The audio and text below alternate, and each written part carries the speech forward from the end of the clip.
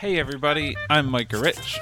And I'm Olivia Kane. And welcome to the Weekly Typographic, a podcast where we discuss our favorite type and design news from the week. Hi Olivia. Hey Micah. What's going on? Not much, just got some really exciting articles to talk about this week. Yes, welcome everybody to the Weekly Typographic. So exciting. We have some great finds. I have an awesome nerd alert. So anyone that's like kind of a literary and type nerd, which I include myself to be one of those people, this one's for you. But also anyone else that likes writing or language or English, this is also for you. And also anybody that exists, I think this is going to be for you. I think it's going to be for you. Yeah. That's fun. I'm excited to talk about the links this week because they look darn cool to me. They're really cool, and we're going to start off with, I think, what is going to be a fan favorite of our newsletter readers and podcast listeners, and that is Spotify Designs rebranding. And the article is called Making the Brand, Redesigning Spotify Design. So, I originally thought this was about redesigning Spotify and the design of Spotify. It is not that. Let me clarify. It is redesigning the sub-brand of Spotify Design, which is confusing. But let me explain, because I took notes. Spotify Design comprises of an external website where I think the Spotify Design team talks about their design decisions and talks about design news. It also comprises their Instagram and their Twitter. Spotify Design has their own Instagram. Spotify Design has their own Twitter. Also, Spotify Design leads the event field of Spotify. So the look and feel of events is also led by Spotify Design. It's kind of complicated, but I don't think, you don't need to know the nitty gritty to understand what is going on in this article. Exciting stuff. So they decided to rebrand Spotify Design because the designers felt like everyone else that had a hand on these assets were kind of just like running too far away from the core of their branding. And so Spotify Design was like, hey, we're going to hire and partner with an editorial art director. And that lovely designer's name is Albin Holmquist. And he has kind of like a different aesthetic than the typical Spotify of the dark and the muted colors and the green. And they wanted to kind of run in a totally different direction. And they thought he could like bring a brush of fresh air, at least for the exploratory phase. So this article that we included is just about their design thinking and kind of their exploration phase. They're going to have another article that complements this that shows how it implements itself in the Spotify Design website, in the Spotify Design Instagram and Twitter. Which there's another article on their site right now called Introducing Spotify's New Design Principles that was linked at the bottom of this article. Oh, perfect. It's kind of interesting to see a very on-trend but also innovative brand moving themselves into the future, moving from like the dark, typical Spotify interface to this really light and bright and playful area. And, they talk about what it's like to design for designers because honestly, their audience is mostly designers that are interested in the design of Spotify. So kind of how they cater towards that and how they kind of bring some breath of fresh air to their brand. They have some really cool swag ideas at the bottom that I'm very jealous of and would like to purchase. But I think it's a good case study on how Spotify designers rethink their brand, which is, so renowned and kind of a leader in the design industry. I wish I had a ton to say about this. It's kind of just, you just said design for designers, right? Mm-hmm. And I just don't get it. I just don't. I want to. I think that's okay. That's fine. It's like art school is what it feels like. It does feel like art school. I'm not sitting here saying it's bad. It's not bad. It's too designery for me. I don't get it. I think that's so fair. It is very designery. I enjoyed reading the process and looking at it, but I understand that perspective. It is neat. I actually don't know how big the design team is, but it's giant just in the fact that it's Spotify, It's this massive player in the market of both music and technology where they're, like, focusing on being in art school again. Yeah. I think that's a good takeaway from it. But, I don't think it's a bad thing. I think some of us, it's great to see people get in touch with that side of things every once in a while, Yeah. For sure. Kind of taking us away from the digital and music side of things, we're going to take you to a far, far industry that is not close to this one. That's the food industry and the packaged goods industry. And that's because Heinz has a new design for their products. I Ketchup can company. get way more on board with. Okay. I'll take that. I'll take it. Also, interesting fact, Heinz merged with Kraft in 2015, and the Kraft Heinz company is the third largest food and beverage company in North America and the fifth largest in the world. So that is a huge undertaking to do a redesign for these people. That is interesting. I did not know it was that big and important, to be honest. Yeah, no, it's huge, which is super fascinating. Also, I think it's interesting, this design is not like an overhaul. This design's kind of like definitely an improvement on what they had before, but it, still keeps the Heinz typeface that we're all familiar with, and a lot of the colors is similar. It's just kind of like a bolder, brought into the 21st century type of version that's a more unified collection of packaged food goods. Yeah, I have to say, looking at this stuff, it's hard for me to put my finger on why I think it is so good. There's a lot of hidden fundamentals that are working here, like breaking out of the box. They're using this shape for the Heinz logo, and some things are behind it, some things are in front of it. It's playing with figure ground, which, speaking of art school, was a thing that we learned in art school that a lot of us don't play with enough anymore in the real working world. For sure. I have some notes as to the more technical things that maybe make you feel like it's an improved look, but it's hard to put your finger on. And I think a lot of people felt that. Brand New, which is the media that published this article, has some interesting opinions. So first of all, it was designed by Jones Knowles Ritchie, which is becoming a larger and larger player in the rebranding world. They did Popeyes and Foot Locker very recently. And so what they actually did with this brand is pretty interesting, is that, again, they didn't change it dramatically, but some things that are changed for the new brand is that the only curved type treatment is in the Heinz logo. So before, they'd curve some of the titles of the food, whether that be SpaghettiOs or beans or macaroni. But now, since the only curved type in the packaging is Heinz, it actually allows the title to stand out better. That's like one super nitty-gritty detail that makes it feel more polished. And then the other one is that there's more realistic illustration styles for the beans or for the SpaghettiOs or for the alphabets, which is also more nuanced because they are realistic in the previous packaging, but they're like that much more realistic. That makes me think that skeuomorphism might be on the return. Watch out, guys. I don't know if anyone saw the Apple presentation, but they're bringing back skeuomorphism in some of the icon design there, too. Super fascinating. Oh, that's true. I didn't even think to include something like that this week. I know, maybe next week. I think people are just starting to catch on. I read an article, I think, this morning that was like, is skeuomorphism back? So, well, we'll make sure you guys get the scoop. I've always been a fan of skeuomorphism, so like I didn't you're right, like I didn't realize that was one of the things that I liked about the new designs here, but like all of the illustrations are hyper realistic and it makes them juicy. Yeah, like CGI versions of tomatoes and baked beans. Yeah, okay. Keep going. Right? And so my last note on why the design is more successful is because actually this Heinz logo, they're embracing the condensed flare serif typeface for the Heinz logo, as you can kind of imagine in your head, which is actually not in vogue and makes them stand out even more because they don't feel like they're trying to copy a trend. They're really sticking to their ground, have this impressive custom typeface, and I think that really allows them to stand out. And I thought it was interesting because their secondary typeface is called Intro, which is a mix of script and sans serif and inline typeface. But that's not a custom typeface. It actually is from the Foundry font fabric. So, I think everyone's trying to be like, why is everyone doing custom typefaces? Well, yeah, I think it makes sense for Heinz to do a custom typeface for the signature Heinz look. But I think it's a great way of showing how they can use a custom typeface in tandem with an existing family. Yeah, I'm actually familiar with this family. I've seen it a bunch. And if you're looking at this article on Brand New and you go down to where you can see the typefaces that they use, I'm most familiar with the inline caps version, which they aren't using a ton. And so it's nice to see a slightly different style being used primarily. And I think it's a fine typeface. It's obviously well made, but I personally don't come across a lot of things where I would use a typeface like this. And so I'm not a huge fan of the style of this typeface, just personal preference.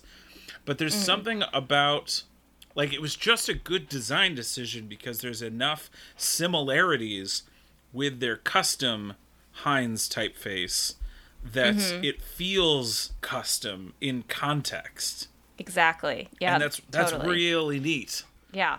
Yeah, I think there's that's just one of the parts that makes this rebranding so successful. And I got to say, they're using color really creatively. Absolutely. There's an interesting GIF in this article of how they're going from the old packaging designs to new packaging designs. And they're, for the most part, not reinventing colors. They're using colors that they've always used, which is smart if you're used to buying one of these products. You know, you'll still recognize those colors on the shelf.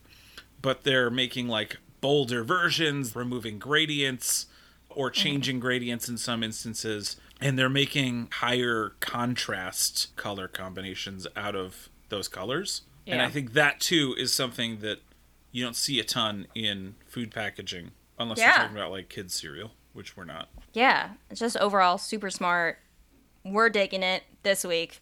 Go check it out. Our next article is kind of more on the type nerdy spectrum. And that is the Q Project, which is proclaimed as an open-ended typographic play system. Micah, you found this link this week. What intrigued you about it?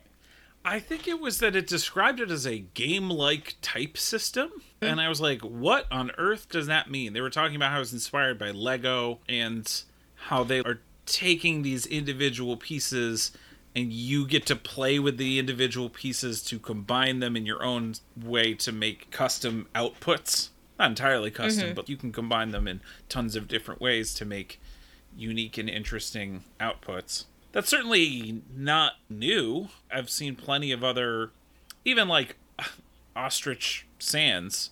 There were, some racing stripes and some very thin ones that you could combine to make a new version of it. Yeah. But it was just real playful. And I thought that was kind of neat. Yeah. Yeah, I definitely think that shows how far you can push the boundaries as far as modular type goes and type systems that have several variables. I can name a few by saying there's a variable of gravity even, where they show what happens if you let the modular system fall apart, which isn't legible, but an interesting way to think about expressive type. And then there's different ways you can do treatments. So you can have it look like a stencil. You can have the line of the letter forms be dotted. There's 36 types of serifs you can add to this. So I don't know if I have the patience to play with a typeface and type system like this, but I think it's great to show just how many possibilities and how playful you can get with typography. There's actually an article that is linked the end of this article that they wrote titled The Importance of Play, and their thought behind why they wanted to work on a system that was so playful in a world of, as they put it, a world driven by utility and performance. Oh, interesting. That's kind of just a different, neat perspective that maybe isn't useful in all cases, but is fun. That's great. Yeah. Maybe these people are talking to the Spotify design team. Yeah, I guess. And it's interesting that my reaction to the Spotify design thing is that's so playful, gross. And this one is that's so playful, neat. Yeah. But, just whatever. I don't think that I would use this either, to be honest. It's not the kind of thing I'm normally drawn to, but it's interesting. Exactly. And that's what we're here for. That's what we're showing all this stuff. Because I know some of you will be interested in one thing or many things, and it's great that we can provide a platform for all these cool projects happening in the world right now. Yeah, totes. Plus, Typotech is cool. They know their stuff. Yeah, exactly. Smarty pants. Speaking of other cool things happening in the world right now, our next link is a Kickstarter, but we're pretty intrigued by what it's trying to kickstart. And that is a book about the new culture of type specimens, which I think is part of this typographic cultural zeitgeist we've been living in for the past 10 years. One part of that is independent type boundaries. Designing type has become more accessible than ever in the moment we're living in right now, which allows for people to independently start their own type boundaries, which was not really a thing of the past. It's this new outcome of type design being a little bit more accessible, requiring less software. And so this book that they're trying to kickstart, which it looks like it's been backed to completion, is 300 pages, and it takes material from the past 10 years of only independent type boundaries, and will gather all the specimens that they have curated. And so that can be a digital specimen, that can be reproductions of print specimens or even Instagram specimens, and kind of talking about, you know, what's actually happening now and where is typography going, and how all these type specimens tell a story of our culture in the recent past. I've always been a fan of type specimens too. I think they're so fun to look at. You and I were talking about how you want to start playing with making posters and merch for the league, right? Yeah, coming soon, guys. Supposed to reveal that? That's okay, right? No. It's a podcast exclusive announcement. As if that was planned. I just spewed that out. But that's what I've always thought would make cool posters was creative type specs. It is both useful because you can see what you can do with a font, and it's inspirational because you can see what you can do with a font. Yeah, exactly. I mean, I'm disappointed we're not in this book as far as I know. Maybe the next edition. But also, the world of books around fonts and typography is not that big. Not that big at all, everybody. So when there's a new and interesting book coming out, I'm kind of like, oh, that's cool. That's good. Let's get a different perspective on it. Let's see how somebody new is writing about it, it seems, too. Yeah, you know? definitely. Sit around and look at it and appreciate it. Check it out. And we're just going to continue the type nerdery over here with our next article from Ion Design, AIGA's blog, one of my favorites. They're talking F37 Beckett, which is a new typeface, and it is super interesting. It's based off of old school British signage. It looks very quintessentially British. If you can think about the British subway, underground subway system, it looks like this typeface could belong there. It's very similar. So they have an interview with the type designer, and our type designer, Rick Banks, said that he was first inspired, this is interesting, by watching HBO's Chernobyl, because in the title sequence, there's a really nice logo for Chernobyl, which I do remember, and it was very interesting to look at, which had the look of these old British signs. And so then he went and scoured type specimens of 20th century transportation signage and kind of landed at this gorgeous little typeface we have today. Which I'm such an Anglophile, and I do love the UK. I remember driving around Scotland and England a little bit last year and seeing a few of these old dilapidated signs and like this path this way with weird numbers that I don't know what that we're talking about because the road system's different than America. But also, you're probably just a fan of this because they prominently use millennial pink. Oh, yes. I mean, I'd say it's a little more millennial salmon, but... Oh. Okay, my bad. I still enjoy it, and it looks very satisfying in this little specimen they have. This is also a thing that I could see is very similar to, what is that font that a lot of startups hopped on a couple years ago? Circular, maybe? This seems like something that designers making Spotify would use for Spotify's logo. Yeah. You know what I mean? I mean, it's that bold geometric sans serif. I think once you say that, a whole plethora of typefaces kind of just spill into my mind. And it's been really popular lately. So that makes it very usable, too. It fits in with design trends that a lot of people are already used to. But there's a little bit of flair, and that's kind of cool. Especially that uppercase G. Oh my God, I love it. There's just the shortest little crossbar that just like kind of notches into the bowl of the G. It's real fun. It's like the subtlety of British humor in a G. Yes. I love it. They have so much personality. Just so good. I should mention this was from Hugo, who lives in Britain. Oh, Hugo, I see what you're doing. You're trying to like infiltrate. Just joking. No, this is good. This is a good find. I like this a lot. Yeah. And so our last find for this week, also from Hugo, a lovely little short tutorial, instructive video. It's called 3 Hidden Typography Tips Most People Don't Even Think About. Asterisk, need to know, in all caps, asterisk. I'm glad you spelled that out for us. Thank you. Yeah. He obviously, Satori Graphics, which is the publisher, put some thought into that.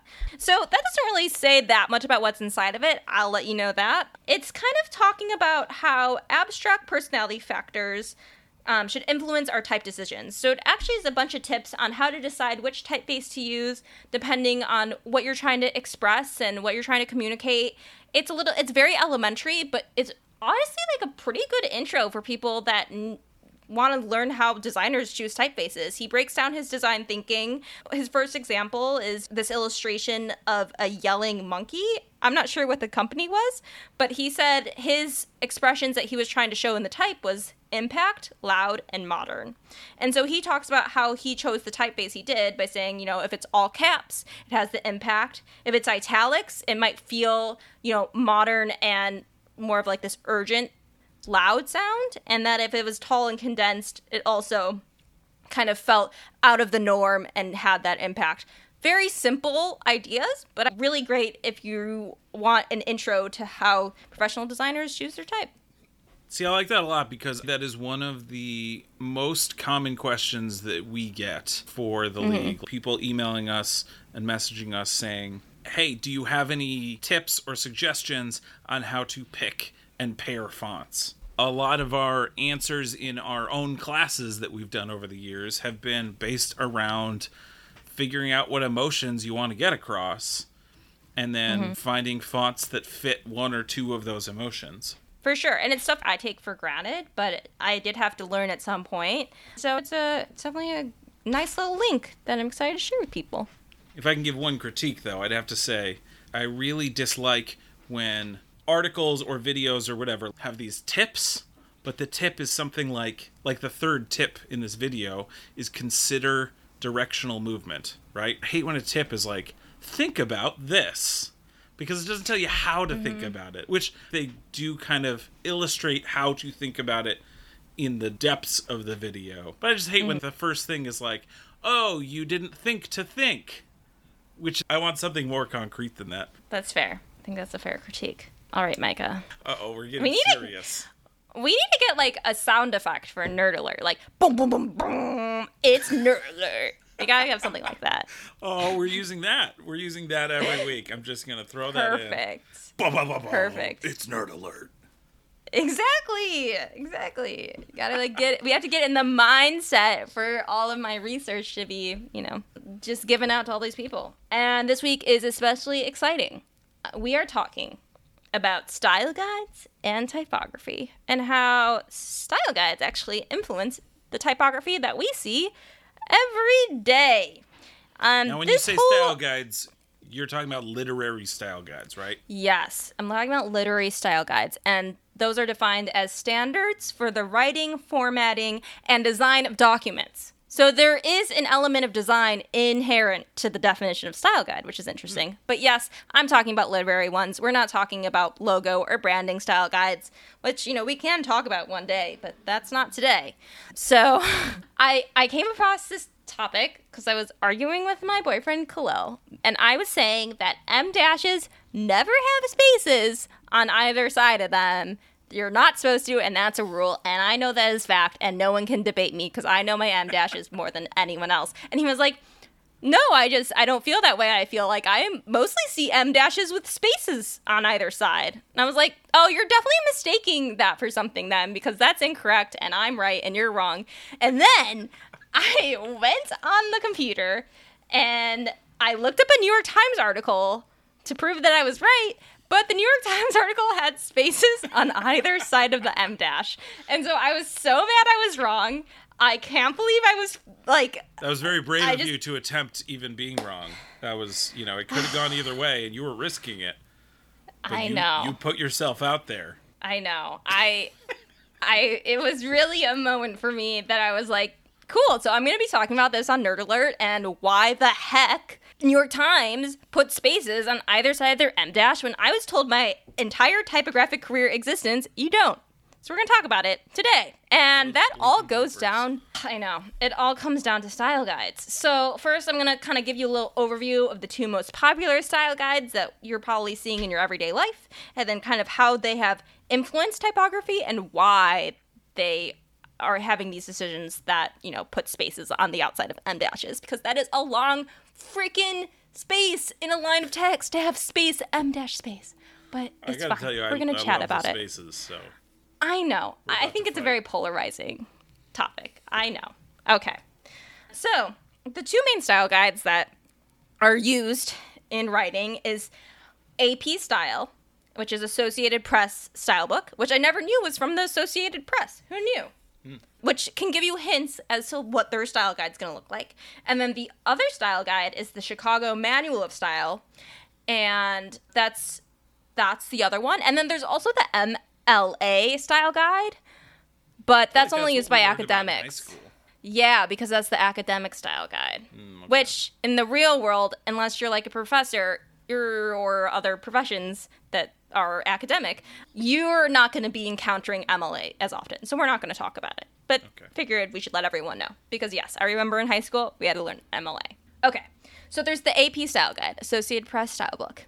And that is used for newspapers and other media, and it is the journalism standard for writing. Keyword journalism. So it's known for keeping writing style that is easy, concise, and free of bias. It's been adapted by a lot of, marketing writers, and it's good for content creation. We're going to talk about why in a sec. Then there's the Chicago Manual of Style, loved by writers, editors, publishers, and publishing houses. It's the standard for anything coming out of a publishing house, whether that be nonfiction or fiction. Those are our two houses, Chicago versus AP.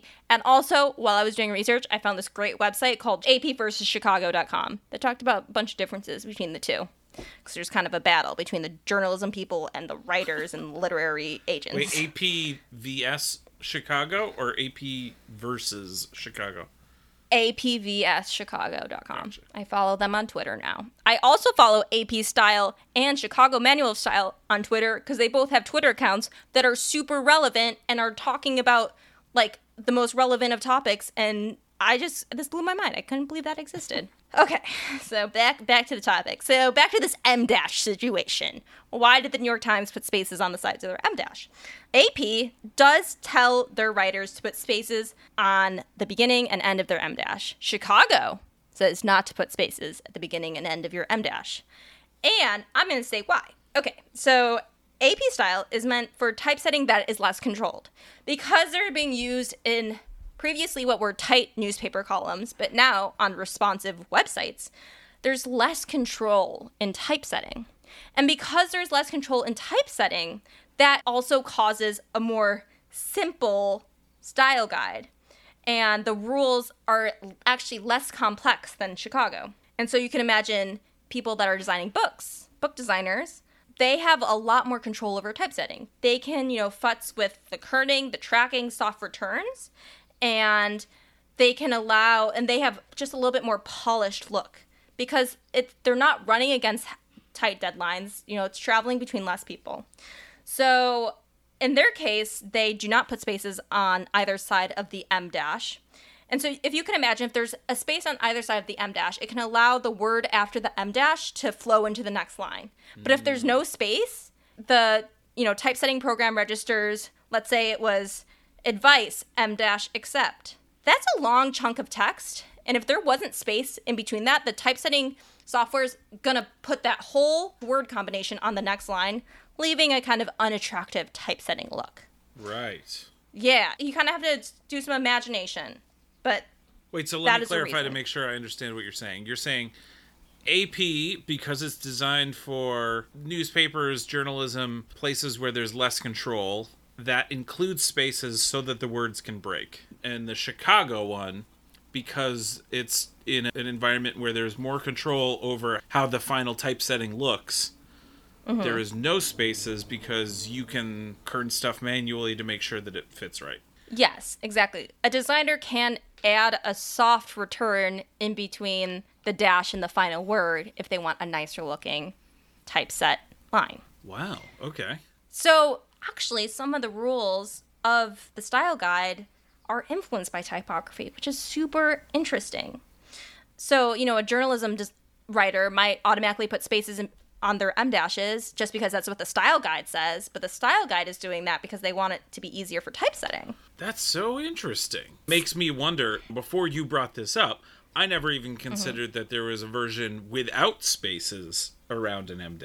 And that really makes me wonder where the heck I even learned that. And, I mean, it makes sense in terms of most of the writing that I do is, for blogs, for marketing material, stuff that's on the internet, like you're saying, in, like, responsive type. And maybe it was just that I was learning from all these places that were, 5 versions down of having looked at the AP style guide for that reason. And most of the reasons why I think that you never put spaces on your em dashes, because I was learning a lot of my styling from the Elements of Typographic Style, which is like a published book. Dreyer's English, which is like a kind of new age style guide that I liked reading about, also says there's no spaces. So it's more of these literary published books that were telling me my rules. And you literally worked at a literary publishing house before this. I worked at Penguin Random House, which is, fun fact, when we had em dashes, they'd always ask for a hairline space in between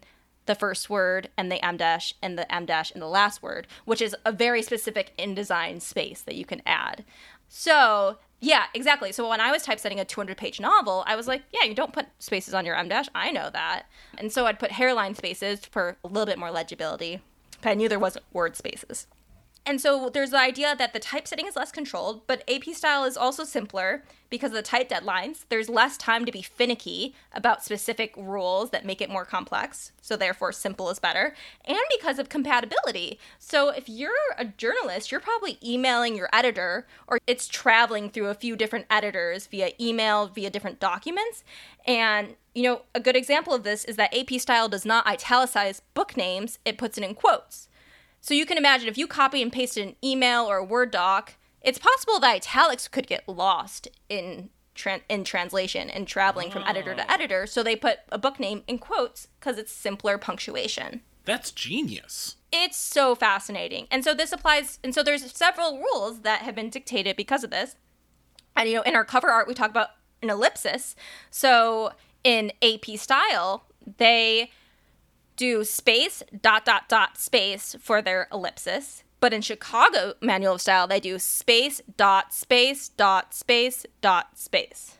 What the heck? So they put spaces in between their dots. Both, personally, look weird, and that's why typographers actually design their own ellipsis into their typeface, which is like a secret type design thing. If you'd like to access it, by the way, it's Option semicolon on Macs and Option and Alt 0133 on PC. So they talk about how that's confusing for like the general public because they probably have seen it also in two different versions. And so it's hard to figure out what is right. But that's also because if something's typeset and it's not in anyone's control on a newspaper article, for example, it can go ... space ... and then the third dot can be moved to the extra line because no one's carefully typesetting the way that people carefully typeset published books. Who would want that, though? That sounds awful. Exactly. So that's why AP style does not allow any spaces between the three dots. That's genius. Fascinating. So interesting. And so I have a few more things that I'd like to go over about the differences for all you nerds that are interested. And that is that Chicago Manual of Style uses an Oxford comma. AP style does not use an Oxford comma. What? I've been doing that wrong. If I've been AP on all of the other things, I love an Oxford comma. I know. Wait, can you explain real quick what polarizing. an Oxford comma is in case somebody doesn't know? Yes. If you have a list of things like apples, bananas, oranges, and apples, bananas, and oranges, an Oxford comma is the comma that goes right before and oranges. Without an Oxford comma, it's just apples, bananas, and oranges, one comma, and that's going to be between apples and bananas. Okay. Whew, this is hard to say on a podcast. Respect. Yeah, and it's a little tough. So there's that serial comma. Another interesting one that makes sense is that Chicago Manual Style spells out numbers up to 100, but AP Style only spells out numbers up to 10.